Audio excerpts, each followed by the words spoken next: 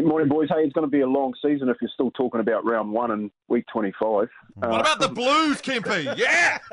I was a bit confused then with the lead into this conversation. Who I was meant to be talking about. Was it the Phoenix or the Blues? Because Petey's trying to throw me off the scent, I think. He is.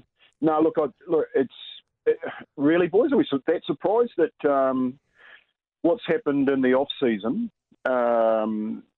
has come back and got us this early in the year? I do feel really sorry for Stephen Kearney, to be somewhat left in the lurch and having to say the right things and around some really poor recruitment decisions. One, the way that they handled Isaac Luke, with having him on, arguably probably the cheapest player in the team after being the best player last year, and then trying to do the same thing to Sean Johnson, backfiring, and we saw what he did for Cronulla on Saturday night against North Queensland, and then gone out and put 70-odd points on them in the last 2 weeks because they haven't got any hookers. They got Jez Tavaga that plays 40 minutes in the second half, and a 5'8" mate that would be lucky to make the Papakura Seagulls here in Auckland. I just think that it's really the recruitment that have done a number on Stephen Kearney that was building really well last year, and I just look at like you're saying, Johnsy, the creativity in attack is non-existent. But man, the defence was just atrocious. Up the middle, Tony. Yeah, look, you listen to Stephen talking at the end of the press conference, and he was deflated, mate. He had no wind in his sail really. You look at. I'll tell you what, you look at him in the press conference, you look at Michael Maguire after the game against West Tigers, and Michael Maguire had plenty of wind in his sail, mate, saying, come on, fellas, this is not on. Where when I was listening to Stephen talk at the back end of it, it was like, man, just where do I go from here? And I've got some big decisions to make. And, you're right on the defence, and their hit and stick was really poor. Their first up contact, wasn't working, and that brings the players around you. They have to come in and fix up the problem, and then everyone gets thrown out of shape, and then Bailey Cherry Evans and Tom Trebojevic go, well, which hole do I run into? There's that many out here.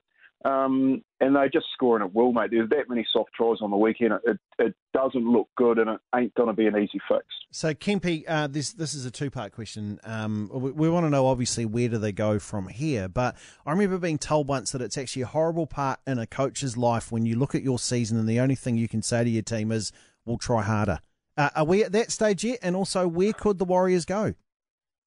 Well, they can't go to second grade because they're not playing that well either. You know what I mean? It's Dean Pay's boys were going all right, and you saw how they played last night when they came back against West Tigers.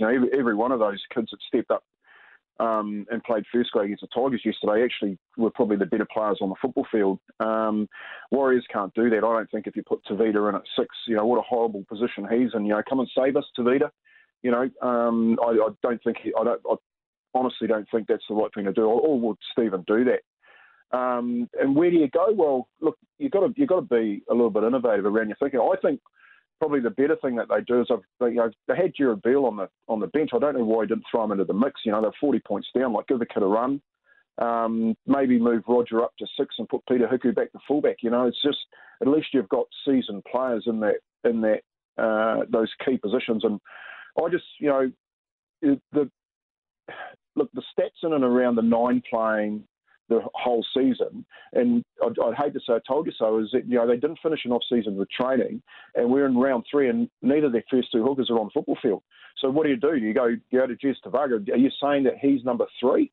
Like your hooker in second grade isn't good enough to play up there, but your 6 is terrible, mate. Where does the 6 come from? So in the spine that's driving the team around the football field, mate, Green, he's a plotter. He's fantastic as far as organisation and stuff like that.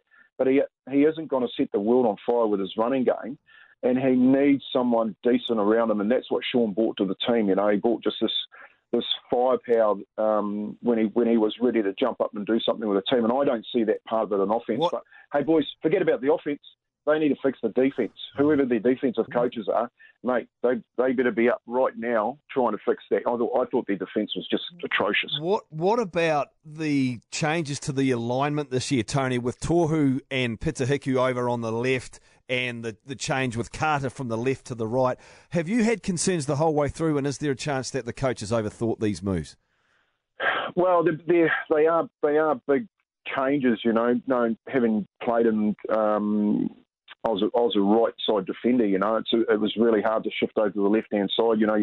Your alignment and your body was out of shape. You weren't on your best shoulder to make shots, and they aren't. They're not just like, oh well, they should be able to tackle anywhere on the football field. Well, that just doesn't happen that way, and I just don't think it's part. What they need for those edge changes to work is for their middle to be really, really solid. And I mean, they cannot lose the ground game or the first up contact with any of these sides. And this myth about the Warriors boys being big and bits and pieces. In the last 2 weeks, they've been showing up dreadfully in the middle of the park where they just can't contain. The Whanua Blakes, the Jake Trebojeviches who are a little bit bigger with footwork and finding the ground and having really quick halves and fullbacks coming at that middle of the ruck and causing drama. So I guarantee you this week that the acid is going to be put on the middle of the park to show up against the Titans, because the Titans actually have some go forward, and you think they got probably the biggest forward pack in the comp when you think about it. That isn't going that well. So they'll be tested again this weekend, and if they don't show up at middle spot, mate, it don't really matter whether they put Cutter back on the left-hand edge and move Tohu back, because they're going to get the same problems if that middle don't show up. Hey, thanks, Tony. Appreciate your thoughts as always. Tony Kemp, of course, Radio Sport Rugby League analyst. He used to coach the Warriors a few years ago.